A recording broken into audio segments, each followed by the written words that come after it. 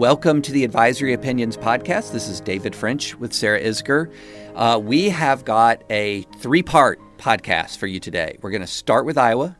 We're going to go to the 17th Amendment, and we're going to finish with the morning show, the Apple TV show that got a lot of attention, a ton of award nominations, and was really, really thought-provoking. But before we get into those three things, a couple of requests. One, the paywall is about to come down at thedispatch.com. So please sign up now while you still can for free to see our content for free. I think you'll like it. If you already like it, please think about subscribing. Also, please subscribe to this podcast. It helps us out a ton if you subscribe. It also helps us out a ton if you rate it. So go to Apple iTunes and give us, we'd love a 5-star rating. So those are the requests to start. Please sign up for the Dispatch. Please sign up, subscribe for this podcast and rate us. And with that, we are off to the races. This is an incredibly jam-packed week. It's today, Monday, February 3rd is a notable day because this is the Iowa caucuses, and we are so privileged to have not only as a co-host, but a veteran of the Iowa caucuses, Sarah Isger. And I thought we could spend at least a little bit of time. First, what is it like to be on the ground in Iowa? And then also talk about some of the stuff that's a little odd that's going on right now. And let's start with that, Sarah. There's some weird, you said it as we were talking before we hit record, polling shenanigans right now in Iowa. And I'd love to hear, what are the polling shenanigans? What do they mean? Yeah, you want to start with polling? Yeah, let's start with that. Okay, so Christmas happens at 9 p.m. the Saturday night before the caucuses for political junkies. And that is when the last Des Moines Register CNN poll is released before the caucuses. And really what that does is, for those of us who don't have fun things to do on Saturday night, this is our fun thing to do, is to pour through that poll and make all sorts of fairly baseless judgments on what's going to happen on Monday.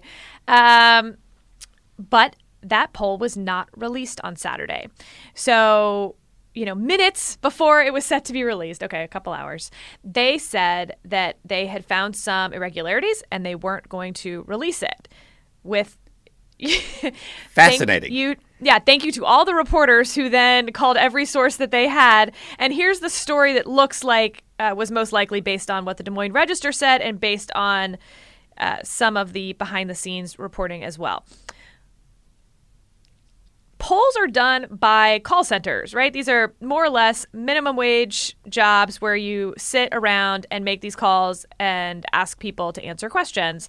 And they use a script. And that script is what goes through infinite processes by the pollsters to make it the most beautiful, perfectly worded, scientifically accurate script. The only thing that maybe gets more attention is who to call. Right. But none of that is particularly relevant because none of that had any errors in it. The error happened once it got to the screen of the call center. And someone wanted really large text on their screen. Huh. Well, the large text, think of like a teleprompter, where it cycles through, yes, kind of, except because the text was so large, it cut off the bottom name. Now, the bottom name does switch for every call that you make. It automatically would just randomize that.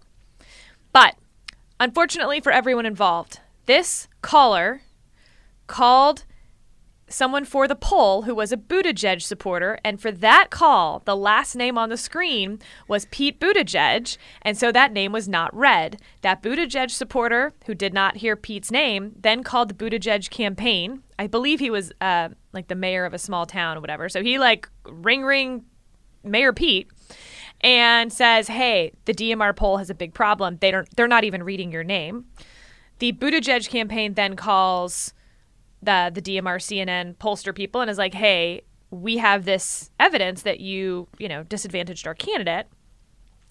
Well, that then leaves them with a big, what do you do now? Oh, my goodness. Because most likely it was just this one caller. Most likely it was actually, it's not good, but in theory it would have randomized each person who was left off. Right. But, it's like a slot machine to have the Buttigieg name left off for a Buttigieg supporter. Bad news bears. I don't think they had a lot of choice, but at that point to pull the poll.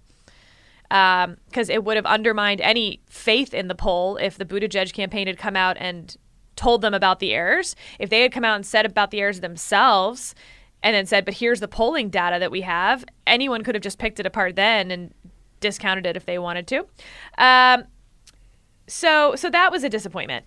But there was a second poll that came out a couple days ago that I like the part of me that, enjoyed the class of statistics just wants to scream about. I'm sorry, listeners. You're now going to do some polling crosstabs with me. So the ABC Emerson poll, the local ABC Iowa Emerson poll, they polled 497 people. 8% of those people supported Andrew Yang. Now, these polls do weight and everything, so you don't know exactly how many people actually picked Andrew Yang, but let's just take it on its face. Roughly 40 people is what that means. They then asked, like you're used to seeing over and over again, additional polling questions if you said, you were a Yang or anyone else supporter. If Andrew Yang is not the nominee, would you support the eventual nominee? Well, there was some weirdness in that 42% of Yang supporters said no, they would not. Mind you, 100% of Elizabeth Warren supporters said they would. 89% of Biden supporters said they would. And so all of a sudden you have this huge number of Yang supporters who were like, nah, I'm walking. But the graphic that the cable news programs put up this weekend said that number, the 42% of Yang supporters would not support the nominee, had a margin of error or plus or minus 4%. Now, David. I already see the problem. I already see the problem. I know you're not a math major. No. But even a lawyer, even two lowly lawyers like us, know that is not a margin of error of plus or minus 4%. Crosstabs, those sub-questions that look at sub-groups, do not have the same margin of error as the main questions that ask all 497 people that. So the subgroup of roughly 40 people had a margin of error of over 15%. So look, maybe Yang supporters are more likely to peel off from the nominee. But maybe they're not that much more likely, and maybe that polling question, while sort of marginally interesting, doesn't really tell us much, especially as you get to the candidates that have 8% or less support. I tweeted this, and for the most part, the Yang supporters were super pumped about it. Again, it actually is not a point about Andrew Yang. Right. It is a point about math. Hashtag math, which is his hashtag. I will give you that, although it's an acronym for him, but whatever. Math is math. But then I was concerned by the number of people who tweeted at me that they don't believe that 497 has a margin of error of plus or minus 4%. And now I really want to just tweet out the formula for bell curves and margins of errors. Well, the only math I ever had to do as a political science major in college was math surrounding polling and polling margins of error. Yeah, so I had a whole class on this. There was an effort in the 1980s, so we're going way back here, Sarah, to make political science more science and less political. And so I took an entire class on the science of political science, which happened to be a huge amount of polling math, and it somewhat stuck with me to this day. But, there's another thing about the polling. So going back to the DMR poll, so as I understand this, I interpret this, let's say you have 100 members of the call center. There's 100 people calling on the poll. Maybe one person of the 100 people had the large text. So the large text was not amongst all the callers. It was the one caller who had requested it, and it was allegedly randomized, who was the name left off. And it should have been consistent that as long as that pollster always used the large text, which presumably they did, right, it would have been consistent for that caller. 100 probably is more than they had. Okay, so 30, 40? Yeah, I think that's probably more accurate. Yeah, I can totally see why DMR would look at this and go and think, truly, it probably didn't substantially corrupt or materially corrupt the results of the poll, but also really, truly, we had absolutely no choice. Yep. And they don't have another bite at this apple. Nope, it's done. It's done for another 4 years. Now, will they release it after if it was accurate? Yeah, that's Maybe. a good question. Maybe. Well, and let's talk for a minute about caucus polling in general, because there's another aspect of caucusing. So tough. Yeah. So again, we were talking some of the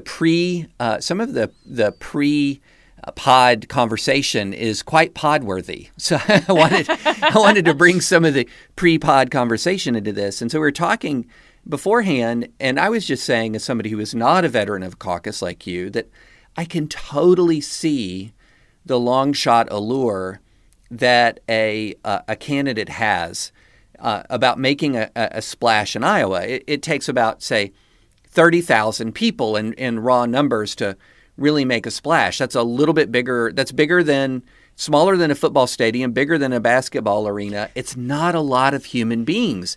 And you can sort of feel like, A, I can get 30,000 people to like me, and B, that 30,000 can, in theory, fly completely under the polling radar, so I can shock the world. It's possible for me to shock the world. So tell me why, if you're advising a long shot candidate, my thinking is flawed here. Well, because it turns out that at least for the last several cycles, the polling has not been that far off, even when it's been off. Sometimes It's been spot on. Polling has gotten a lot better since, for instance, David was in the Jurassic period in college. We've invented cars and electricity. Oh, no, wait a minute. Improved polling. So it is. Sorry. I'm laughing at David being old because it is funny to me. I don't know.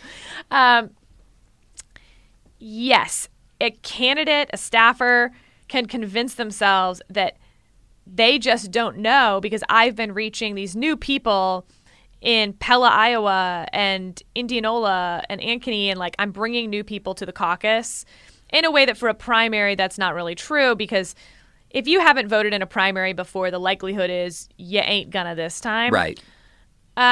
You can really touch new people in Iowa for a caucus state, and they might show up.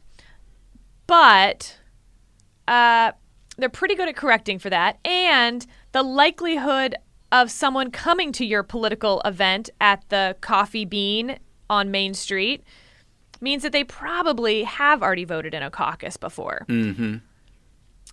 You know, the Andrew Yangs of the world are interesting in that, and that maybe they're finding new people. But, it's been surprising how accurate the polling has been in the past, even where it's been wrong. But, remember, being 2% wrong is not going to shock the world. Right. You'd have to be 15 points of just, totally new people who have never, ever shown up on any poll, have never answered a phone in their life. You know, they do call cell phones now. They do reach people through different ways. But absolutely, if you are, we were talking about what it feels like to be a staffer on a campaign the day of the Iowa caucus, you are thinking to yourself, no, I'm pretty sure we have new people every time. Hope springs eternal. And absolutely. And it strikes me that it's just in this day and age of social media, of people tweeting out and Instagramming and Facebooking their every thought, that it's hard to have a stealth movement of 30K caucus goers. Yeah. It's hard for that to not be showing up on people's radar screens days in advance. And so, and especially, until the DMR had demonstrated its little quirk we just talked about, especially when you've got an awful lot of political pros on the ground in Iowa, this is just what they do. Oh, yeah. And they do it. They don't do it every 4 years. This thing is 4 years. So it's pretty constant. Right. So tell us, Sarah, the day of the Iowa caucuses, what is a campaign doing? What are you doing? What are the Sarah Isgers of the world doing today? David, have you seen the movie, the 1997 classic Gattaca? I have, in fact. It's just one of the more underrated sci-fi flicks. I agree. Yeah. So for those who haven't, and no spoilers here, but in the future, there are sort of perfect babies that are genetically modified to have all the high IQ and the athleticism and the blue eyes or whatever else you want as a parent. And then there are love children who are not genetically modified and are made the old-fashioned way. So it's about two brothers. One's perfect and one's a love child. And the love child, of course, who is played by Ethan Hawke, always beats the perfect child in this swimming competition that they do. Yes. And at the very end, okay, here's the spoiler. Spoiler alert. At the very end, the perfect child asks the love child, how did you always beat me? And the love child says, because I never left any for the swim back. Huh. I'm paraphrasing. Yes, but that's roughly I what he remember says. that now, yes. And it's this great moment. It's kind of an inspiring thing to hear. On the day of the Iowa caucuses, you have left nothing for the swim back. Even if you're going on to New Hampshire no matter what, even if, I don't know, what else you could have, like, you're done. There's nothing left in the tank, and you are now, they say that human walking is actually just a series of falling. One foot catches you in front of the other. Like, that's literally what you are doing today. So, this weekend would have been incredibly busy. Late nights and then early morning TV, radio, drive time starting at, 4 or 5 in the morning to then do a pre-breakfast coffee, then a breakfast, then a mid-morning town hall, then a lunch. Maybe you get an hour of downtime to catch up on clips and everything. And like for me, most of the time is spent in the back of a SUV or, a bus or RV, whatever the candidate is going to travel in. Desperately trying not to get car sick. That's and wondering when my next food is coming. Like I was like a dog in the back row of that SUV that just like waiting for snacks. Like, where are my treats? So you've left nothing. And, to some extent today, unlike a primary day where people are voting all day, so you actually have a fairly quiet day, you're pushing people to still go. Now it's a work day, so it's less busy than the weekend is, which can almost feel like a bit of a letdown. But you're still trying to find them. You're getting supporters out with signs on the side of the road, like jumping up and down, clapping when cars go by. Your candidate's going to join for some of that. It is less cold in Iowa today than it normally is, so good for them. They may leave with all 10 fingers and toes unfrostbitten, but that's a rarity. So it's, and you sort of feel the love of the family of the campaign that will be done after this. Because again, even if you're going on to New Hampshire, you have a whole Iowa team that's done. Now, so here's a question. Again, I'm not a veteran of political campaigns. I've been a litigator for years and years before I before I entered the world of journalism. So these staffers, once this Iowa campaign ends, they don't have a job anymore, right? For the most part. There's some exceptions, but who is it that? So are these folks who take a leave of absence from another job, take a campaign job, and go back to another job? This might sound like a weird question, but I've always wondered who are the class of people who are free to be hired temporarily for a caucus campaign and then discharged from that job, and then they do what? So I've always wondered about this. Like, you hear about campaigns, I'm staffing up. It's almost like there's a bullpen. And you have, you've got your middle reliever and your short reliever, and you give the signal, and like these staffers just come charging in from somewhere. Yeah. Who are these people, Sarah? Tell us. Yeah, through the corn into the field of dreams, they come when called. So, okay, there's several different clumps. One, there is sort of a national parachute in clump, and those people, instead of going now to New Hampshire, they won't go to New Hampshire. They'll go to California. So they're going to skip ahead several and move to maybe a March 3rd state. Right. To a Super Duper Tuesday state. Those were not Iowans usually. They came from national headquarters into Iowa maybe 2 months ago to help, quote, staff up. they know where their next assignment is, and it's somewhere else. Right. Okay. Second batch, the purely full-time Iowa caucus staff person. They're going to be relatively senior. They will probably work for a political consultant firm if they are not the head of their own firm. Got it. And yeah, they've got some downtime right now. But don't worry, because they also have some state legislative races. They've got maybe a mayor's race or two. They've got other candidates. And yes, this was taking up all of their time right now, but like, don't worry about them. The third group are the field staffers who are Iowa staffers. And they're not senior, and they don't have a whole bunch of other campaigns, and they don't work for a political consulting firm. Some of those were kind of quasi-volunteer. Okay. And then some of them maybe work for a state legislator who gave them 3 months off. So they actually do have jobs where they can take 3 months off. Okay. And a lot of them are young, new college grads, and this was their plan. Starting in May, they graduated. They took this job. It was a fun 6-month job, and now they get to go either fly to D.C. to find a job, go to the state capitol and try to find a job, or, go to Casey's gas station and, start making Casey's breakfast pizza. Yeah, I was wondering about that. Like, do you have a group of people who are let's say they're selling insurance at State Farm and they say, boss, Elizabeth Warren needs me. See you in 2 months. Or it sounds like there's a class of political employee, in essence, yes, or aspiring political employee who this is a bullet point on the resume, gets them to know people, gets their foot in the door, and it's sort of part of the process. Yeah, and if Elizabeth Warren becomes the nominee and you were one of those in that third group, you're definitely coming back around usually once the nomination is secured. Yeah, for the general, and you're going to be you'll be working your tail off in Iowa in the general, and then correct, maybe get an administration position, and the rest can be history.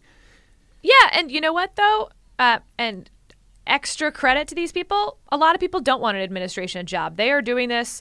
I don't want to say that that's a wrong reason to do it, but they're doing it for the pure reason of they really want to see her elected. This is a fun thing to do. They don't want to fly to D.C. or move to D.C. Right. They've got family or whatever else, and this is a passion project. So thank God for those people because they are part of what makes this whole system work. Yeah. Well, I've always wondered that. I've always thought, where do people come from when you say I'm staffing up, and where did they leave, and are their employers okay with? It's just I know that's probably my own little quirk, but hey, it's our podcast, so yeah, we can explore those.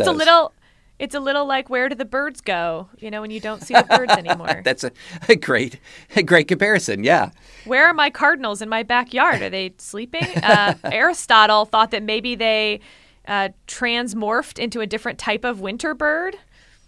Interesting. So yeah, interesting. We could do a whole thing on bird evolution. Well, let's press pause on bird evolution.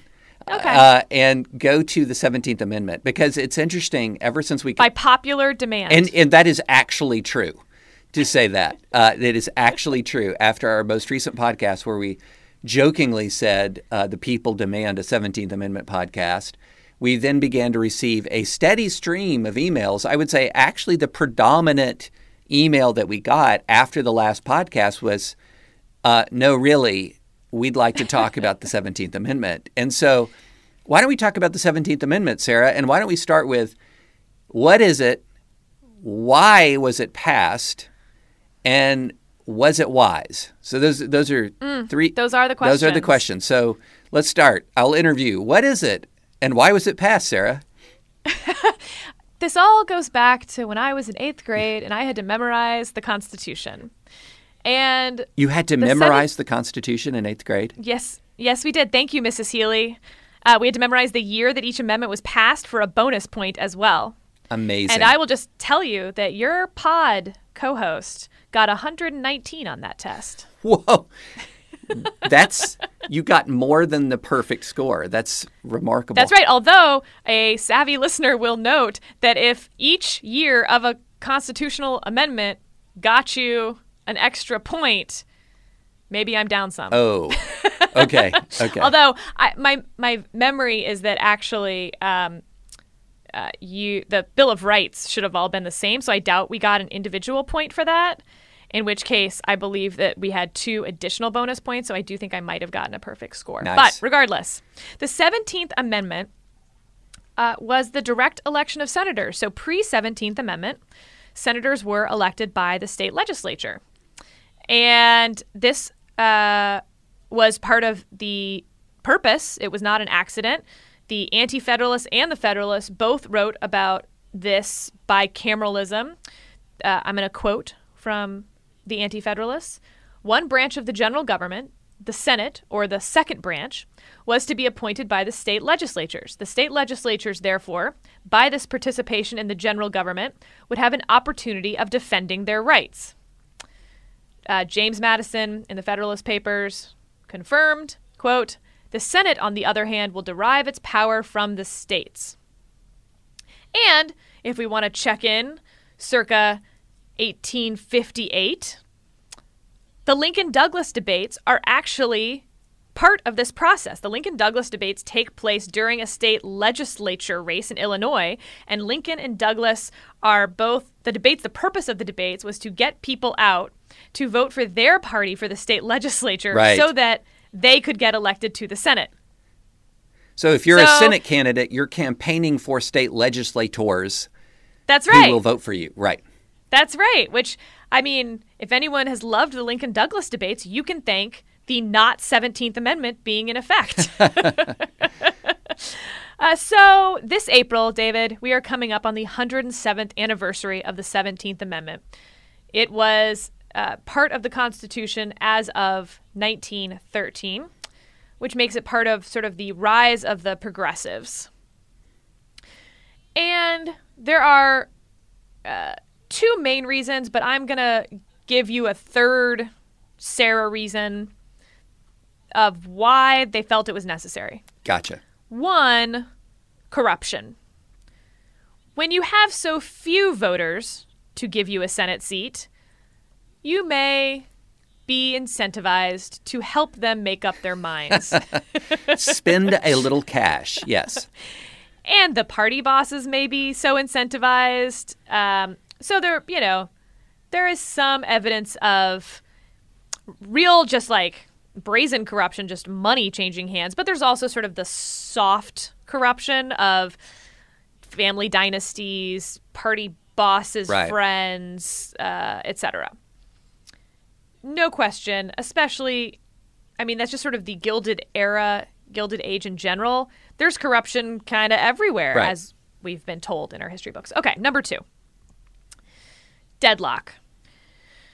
It was the case that for some states around the country, the state legislature would deadlock on who to pick and not send any senators to D.C., and there were some times where a state would have 0 senators in the U.S. Senate. Now, there is a debate over how real that threat was. One person, so Todd Zwicky, who's a wonderful George Mason law professor and a Fifth Circuit clerk, where I clerked, of course, which makes it the best circuit, and Jay Bybee, who's now a Ninth Circuit judge, back in the 90s, both wrote great law review papers. The Zwicky one in particular in the Cleveland Law Review in 1997. If you really are looking for additional reading on the 17th Amendment, highly fun, readable little Todd Zwicky 1997 Cleveland Law Review. Cleveland State Law Review, I believe, actually. Okay, so he said that in fact only 2% of the races ended in deadlock. But even he acknowledges these deadlocks were devastating because 2%, not having senators, etc. Oregon had some huge problem with this. And whether it was real or not, it was certainly one of the 2 major reasons used to push the 17th Amendment, if that makes sense. Okay, now my third reason. It became incredibly consuming for the state legislatures. Both the races for state legislatures became all about who are you going to vote for in the Senate. Again, think back to the Lincoln-Douglas debates. And once they were in the state legislature, it became all-consuming. They weren't doing a whole lot more than picking senators or talking about picking senators. Again, how true was this in practice? It was certainly true for the races for state legislatures. how true was it in the state houses, I think, did depend on which state house, how much was controlled by one party. Obviously, if it was wildly controlled by one party, it's probably not going to take that much time. But where it was a closer thing. So that's the why. That's painting a picture of what it looks like in 11, before the amendment is really put out to the states. What say you, David? Yeah, I mean, all of that stuff, I mean, when you mention the progressive movement, just sort of the general push towards more popular democracy and which frankly began to move the Senate away from the Senate's intended purpose. I'm glad you went back to the Federalists and the Anti-Federalists talking about what the Senate was supposed to do as part of the bicameral design. And I kind of look at it like this, this isn't a perfect structure, but I think predominantly it's correct. And that is, you had the House of Representatives, these were the representatives of the people. You had the Senate. These are the representatives of the states. And then you had the president, who's the head of state and head of an executive branch, but who is representing the nation to the rest of the world, so to speak. And so there's this sort of nice symmetry to it, that each one of these houses, the two houses have a really different purpose. And we look back. A different purpose and a different accountability structure. And the accountability matches the purpose. So if the House of Representatives is to represent the people, it's accountable to the people. If the Senate is to represent the states, it's accountable to the actual government of the state, the legislature of the state. And so it has that different accountability. It has that different purpose. And we look now in the era of centralization, where, really post-World War II and the massive growth of the federal government, and this sort of representation of the states doesn't make as much sense to us because we think of everything as being so centralized and so federalized. But one of my theories is that we're going back to from the Great Depression to World War II to the Cold War, we had three huge challenges that really sort of nationalized our American sense of self. We had a huge national government response to the Great Depression. We had to have a huge national response to the Axis powers. And then in the rise of the Soviet Union, you have this sort of international conflict between two great systems, the two dominant systems, communism and capitalism, democracy and tyranny, and we had to all more or less pull together.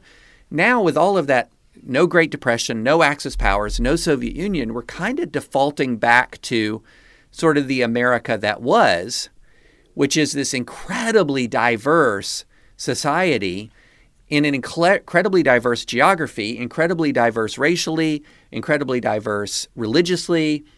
And in that circumstance, the devolution of power to the states starts to make more sense, but we don't have that system anymore. It's just not there. And so that's why I find it interesting, this sort of small, nerdy movement of people who say, hey, the 17th Amendment is kind of a problem now. So here's – oh, No, sorry. go ahead. No, go ahead. Well, there's a couple things, right? So our whole conversation about this kicked off last week, and really a couple weeks before that when we were talking about the gutting of Congress's accountability and authority as the Article I branch. Right. And I was citing the 17th Amendment as one of the reasons for this.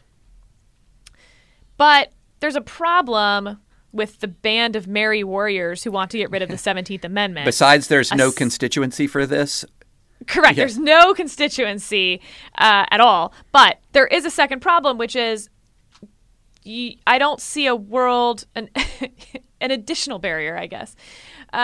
When the state legislatures, when it would favor one party so much more than the other to repeal the 17th Amendment, it's definitely not going to happen. And so I pulled up some data from the National Conference of State Legislatures from February 2018 to look at what would happen if we repealed the 17th Amendment. Republicans control 32 state legislatures. This is, again, February 2018, so pre the 2018 election. Apologies. But Republicans control 32 state legislatures. The Democrats control 13. 4 are split. Nebraska's unicameral. So that would roughly translate to 64 seats for the Republicans in the current Senate under the pre-17th Amendment rules.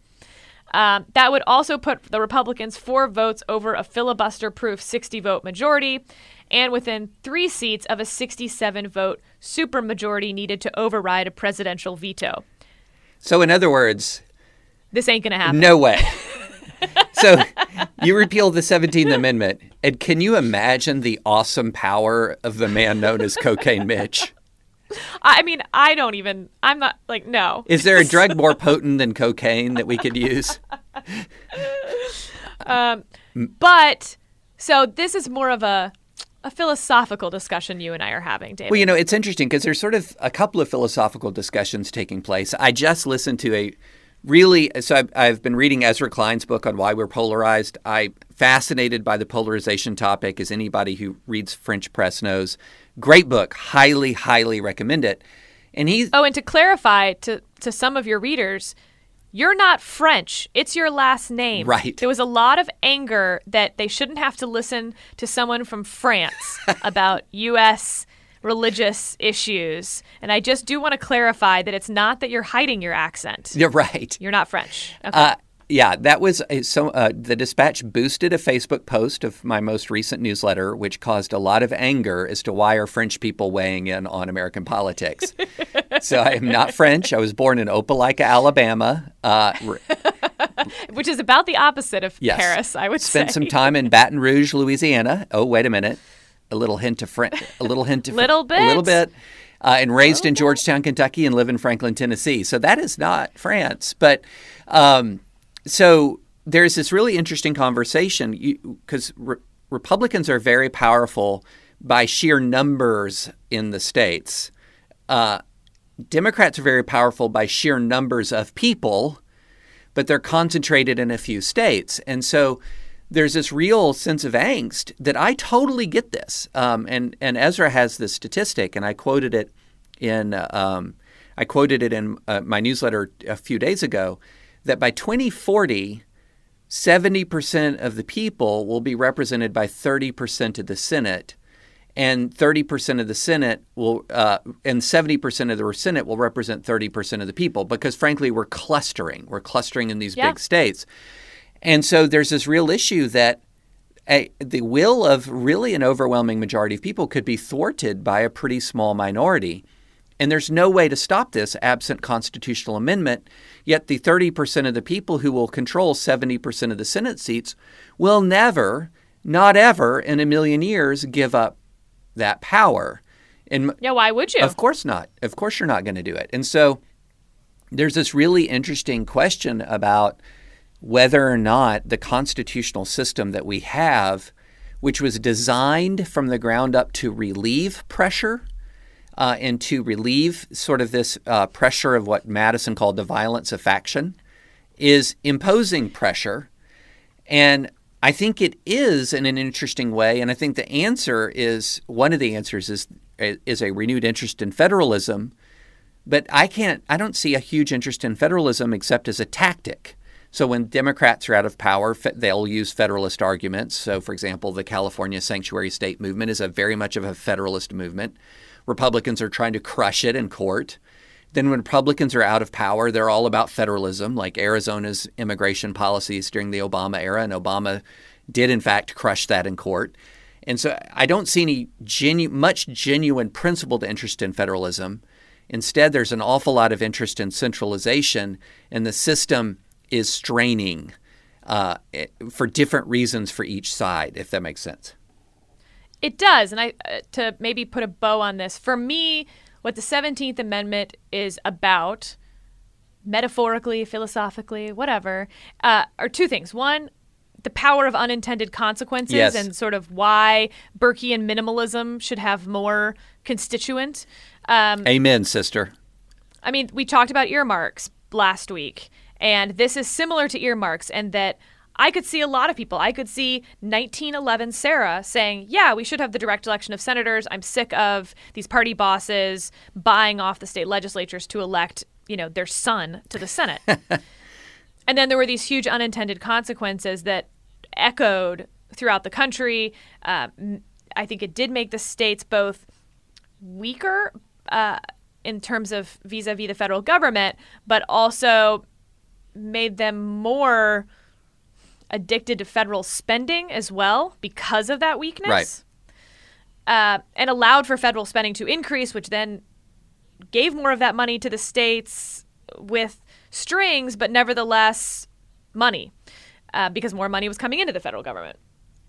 And so you have just ripple after ripple of unintended consequences that would make it nearly impossible today to repeal it, even minus my partisan point of what would actually just happen if you snapped your fingers today. And the second part is on incentives. The state legislatures, part of this at least, was that they didn't put up a fight against the 17th Amendment because they didn't want to do it anymore. Right. They didn't want their races being controlled by who they were going to pick as senators. It made them feel like a member of the Electoral College where they had no actual purpose other than this other thing that they voted for, this other person. And perhaps to some extent they didn't want that state power in the way that they had it and were happy to have less accountability and blame the federal government. Of course, that exact thing is then happening now at the federal government in Congress, and what we end up with, the administrative state that is incredibly unaccountable to people. Yes. And so I am left saying that large-scale change to the constitutional structure has unintended consequences that you simply cannot predict, and we should be very, very careful, even on something as small as earmarks or as big as the 17th Amendment. You don't know what you don't know. As if I were in church, I would then respond to that with "Preach it, hallelujah." So, it's and readers, please correct me if I'm getting the phrase wrong because I'm just blanking. Chesterton's fence. In other words, you see a fence in a field, and one kind of person says, "What's that fence doing, impeding my progress through this field?" And another kind of person says, "There's a fence there. There must be a reason for that. Let's find out that reason." And I think that you're hitting exactly the nail on the head.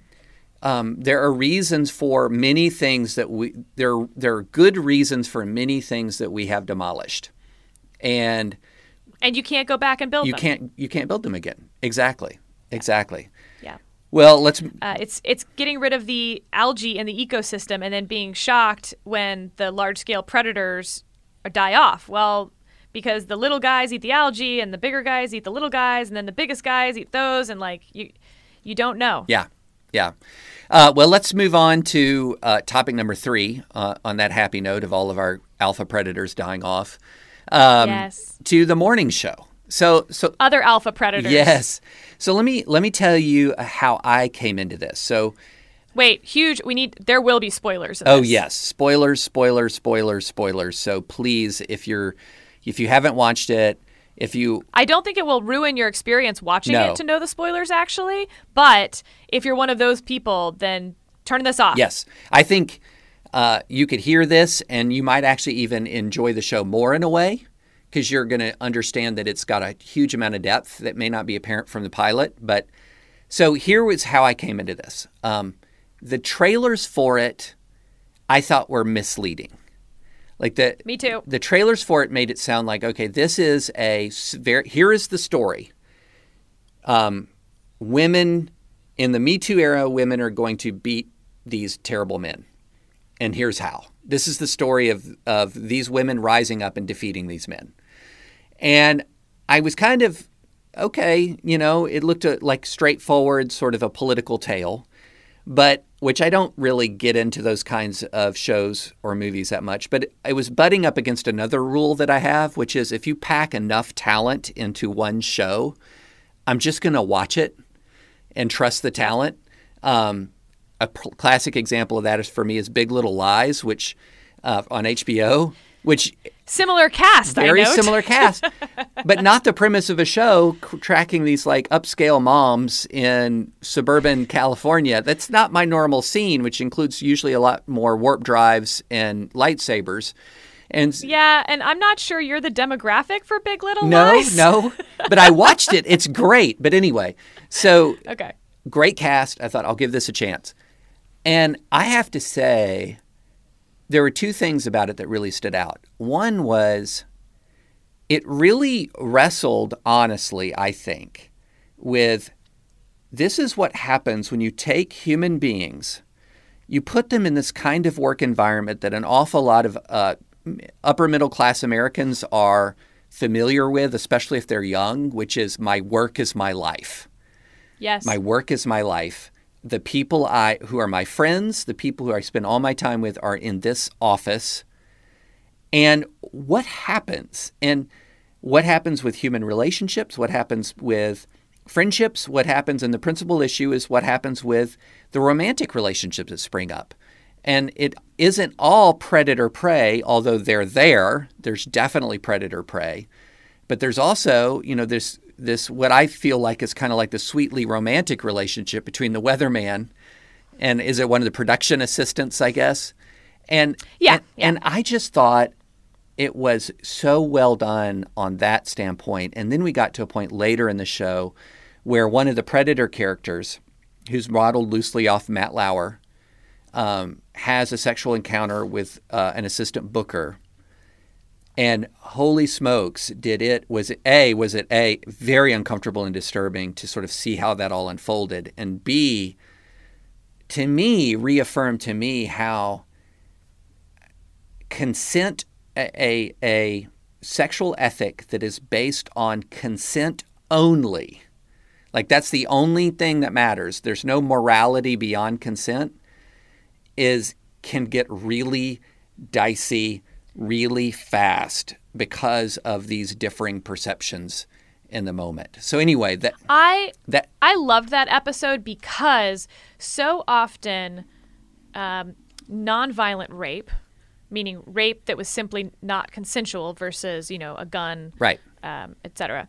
Nonviolent rape is still so often in media portrayals as basically violent rape. Right. Where, she says no and is screaming and scratching, and he knows that she's saying no, and he's just this obviously evil, bad person. Terrible. And she's doing everything she can to get away. Or she's so drunk, so out of it, that obviously he's a terrible person for wanting to have sex with an unconscious person.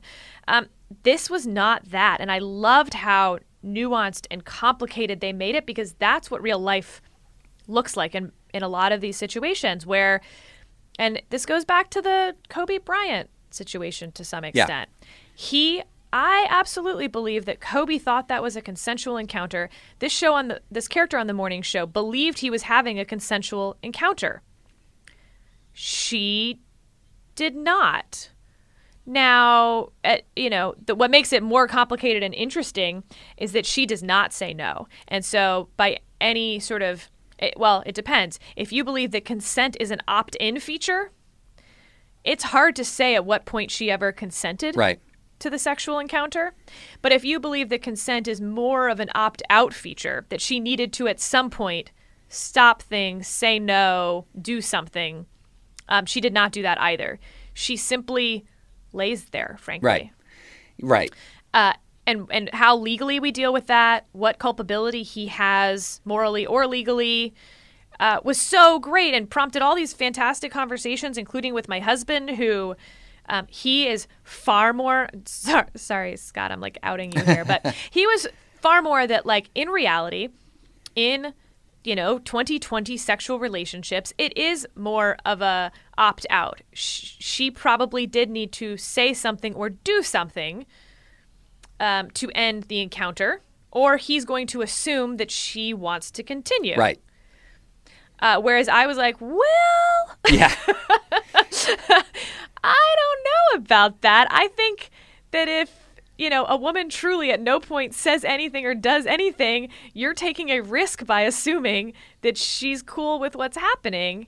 And of course, we both agreed that, like, this doesn't seem like fun sex to have, and probably most people would call it off simply from a, like, hey, do you, like, most men would ask, like, wait, do you want to be here? Right. Because she's literally laying there. But That's what made the episode so fascinating. Well, so I've written a bunch about this after the Harvey Weinsteins of the world, the Me Too issue burst on the scene. And so here's what I mean when I say something more, we need a morality beyond consent. So for a Christian, that's a Christian sexual ethic. So, the Christian sexual ethic that I grew up with, you don't have sex before marriage. So that event there, that thing that happened in episode 8 of the morning show, that's not going to happen because you have a morality beyond just, is somebody willing to have sex with me? And it's not, and a true Christian holistic sexual ethic is not just, okay, there's this marriage line,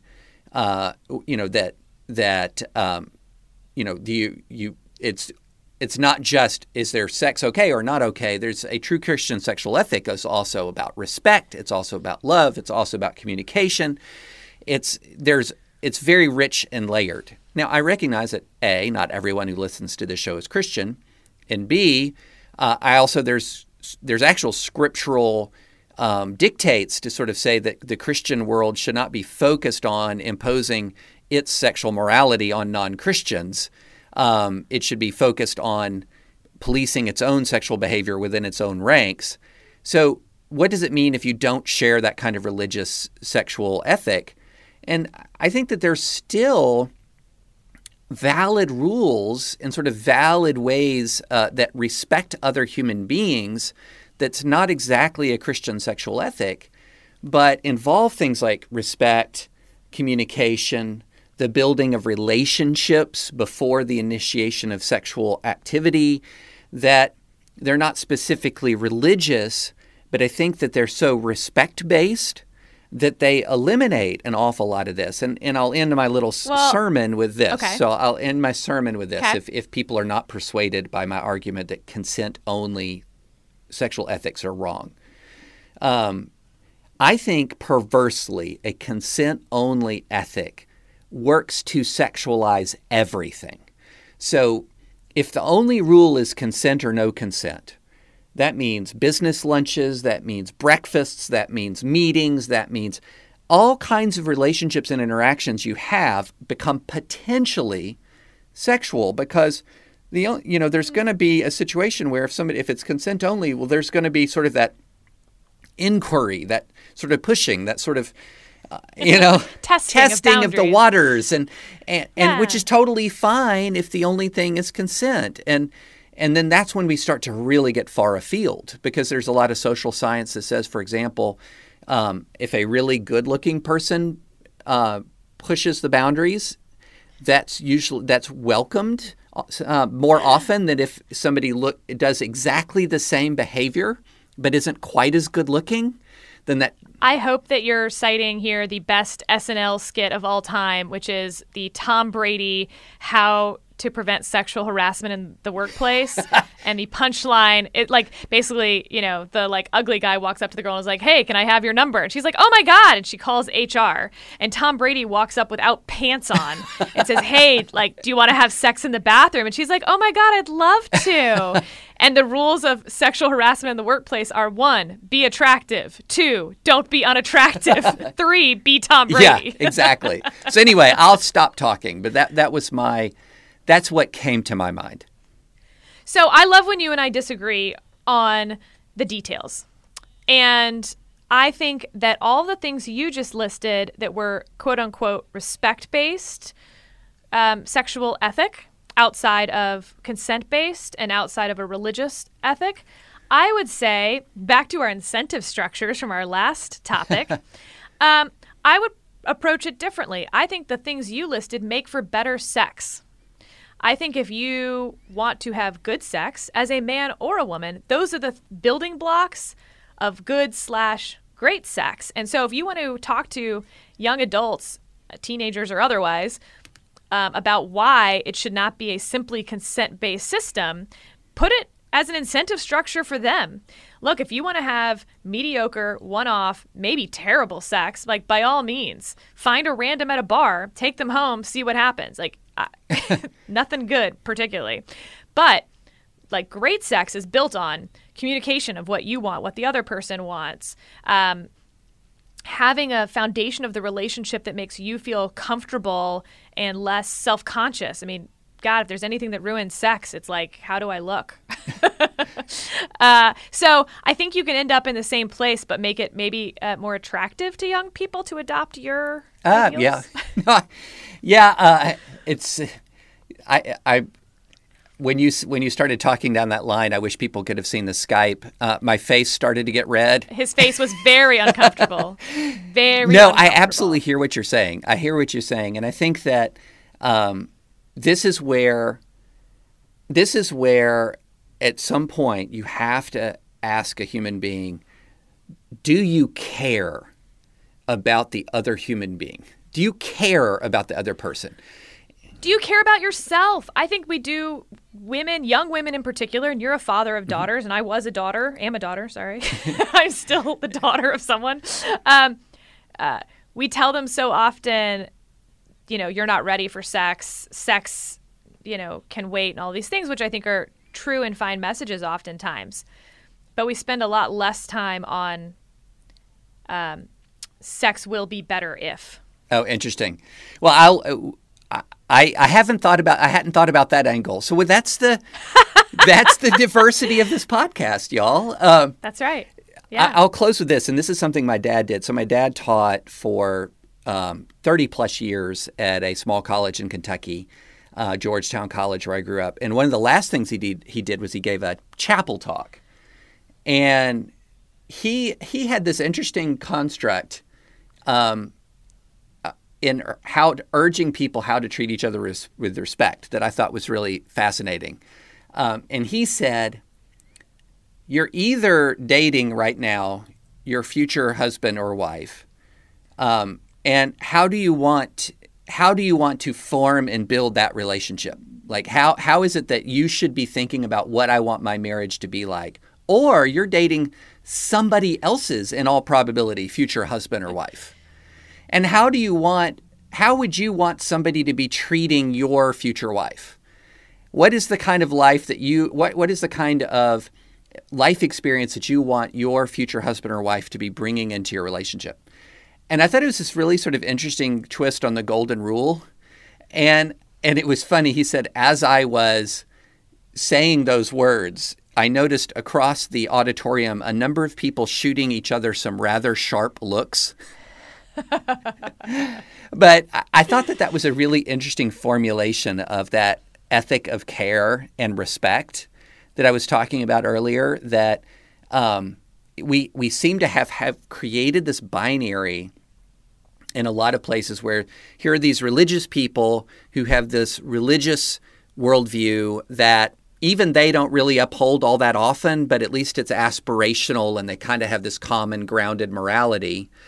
And then we have this whole other world where how dare you impose anything on me, but then that gets really, really messy. And then we sort of are trying to recreate a sexual ethic from the ground up, and it's not working well.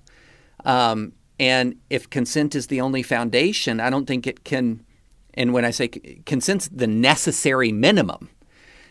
Necessary but not sufficient. Necessary but not sufficient. And that's what really rang through to me from watching this show. Yep. And when you get to the end of season 1, you will see why it is necessary but not sufficient. On both the sweet relationship between the PA and the weatherman and the much more senior person who maybe does or does not have consent from a junior person. Well, I think our time is up, and you have just listened to the most, the podcast that caused one co-host to blush more than any other podcast in our young history at the Dispatch. But, we keep it real, Sarah. Yeah, we do. We keep it real. Well, thank you guys so much for listening. When you hear the next advisory opinions, we're going to have some real clarity on Iowa. We'll be going into New Hampshire. We're going to have, in all likelihood, an impeachment acquittal. We're going to have a State of the Union, so we are not going to lack for anything to talk about next week. But as always, thanks so much for listening. Please subscribe to the Dispatch. Please subscribe to this podcast. And please go rate us on iTunes, 5 stars only. And thank you so much for listening.